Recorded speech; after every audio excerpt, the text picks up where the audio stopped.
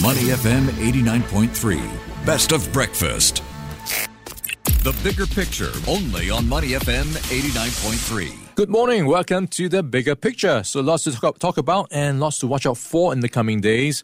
Let's check in with Oriana Litza, sales trader at CMC Markets. Good morning, Oriana. How was your weekend? Good morning, Ryan. Very good, thank you. Yeah, nice and relaxing, but I'm ready for a busy week ahead in terms of data and general market information coming out. So, super busy as it gets. Central banks in action, including the FOMC, the ECB, the BOJ, and lots of data to chew on. So let's start with what's front and center, the FOMC. Thursday morning, by and large, the consensus is for a rate pause.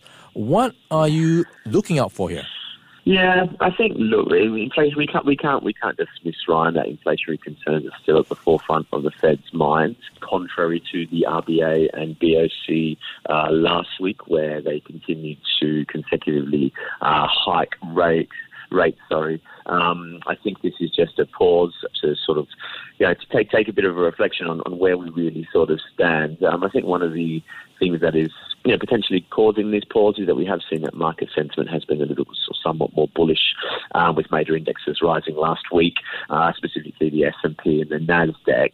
I don't think investors should be completely of the belief that we are out of the woods at the moment. A lot of those gains were coming out of sort of big tech and specifically around those AI-related stocks. If we look at the inflationary sort of trigger points, CPI levels still remain pretty inflated. The job market does remain contracted, and consumer spending has cooled off, obviously, since things like reopening and some of the stimulus periods. So I think it's just somewhat potentially delaying the inevitable. Whether there was talk of recessions, sort of the back end of 2023. It may just be pushing those out to 2024. One thing I would look at, Ryan, and one thing I've always sort of monitored quite closely is the VIX, so the volatility index, which is obviously a barometer for market volatility. It has been sort of suppressed to around the 14 level since the start of the month, and not getting much higher than 16 over the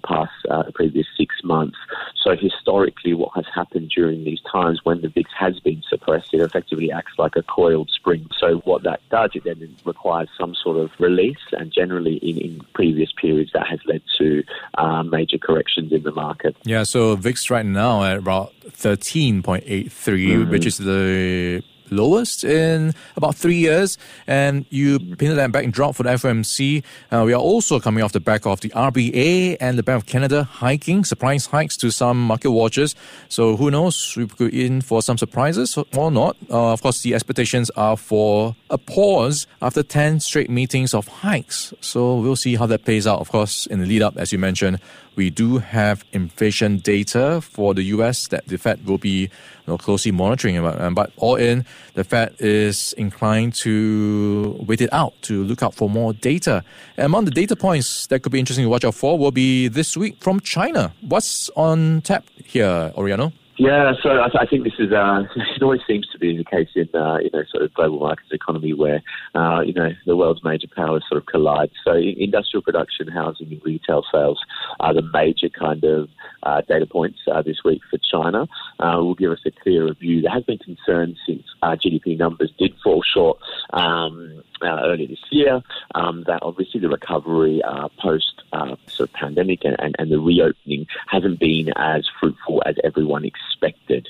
So if we look at May's CPI data, it's still shown gradual signs of inflation as it rose to 0.2%. But the one I'm probably looking at from last month's data was the production index figures, which slumped considerably, causing, I guess, a concern that the demand on exports have been slowing continuously from, producers of a lot of China's manufacturing, and that will also weigh down heavily on the broader market as well.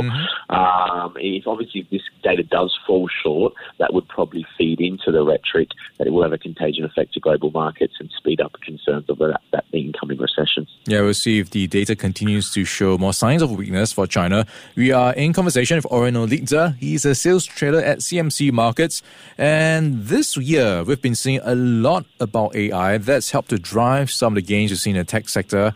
What's your view on this right now, how much momentum is there to continue with this drive? And of course, how much will that spill over into the wider markets? Yeah, I think obviously you can't dismiss or discount the potential impact of AI and obviously its capabilities to disrupt a range of industries. One thing, I don't want to be completely pessimistic throughout our chat, Ryan, but I think what does happen sometimes when the market structures they are a bit dislocated. So we're seeing a little bit of an uneven market play where, market continues to rise.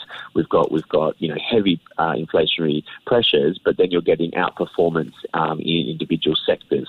So AI obviously is a hot topic or the buzzword at the moment. We did see this as well during the sort of metaverse phase when, Meta made some extremely increased gains off the back of their sort of augmented reality. That naturally cooled off over a period of time. So what I think this is in the short term is a sort of pump in these particular AI or sort of semicon related stocks.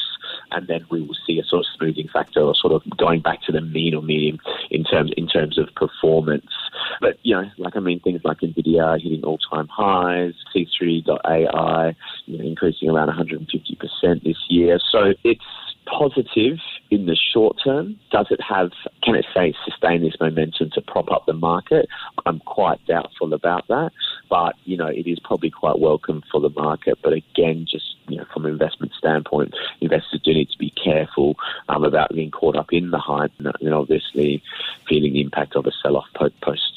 Yeah, of course, coming off the back of last Friday's positive session where the S&P 500 briefly touched 4,300. So a bit of a milestone, and we'll see how much steam is left behind that rally. And that milestone was the highest levels for the first time since 8 months. So something to watch out for in the markets. We've been chatting with Oriano Liza. He's a sales trader for CMC Markets.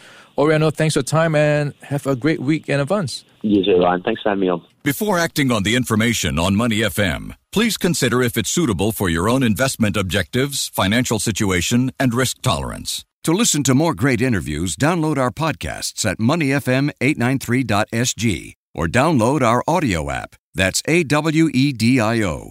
Available on Google Play or the App Store.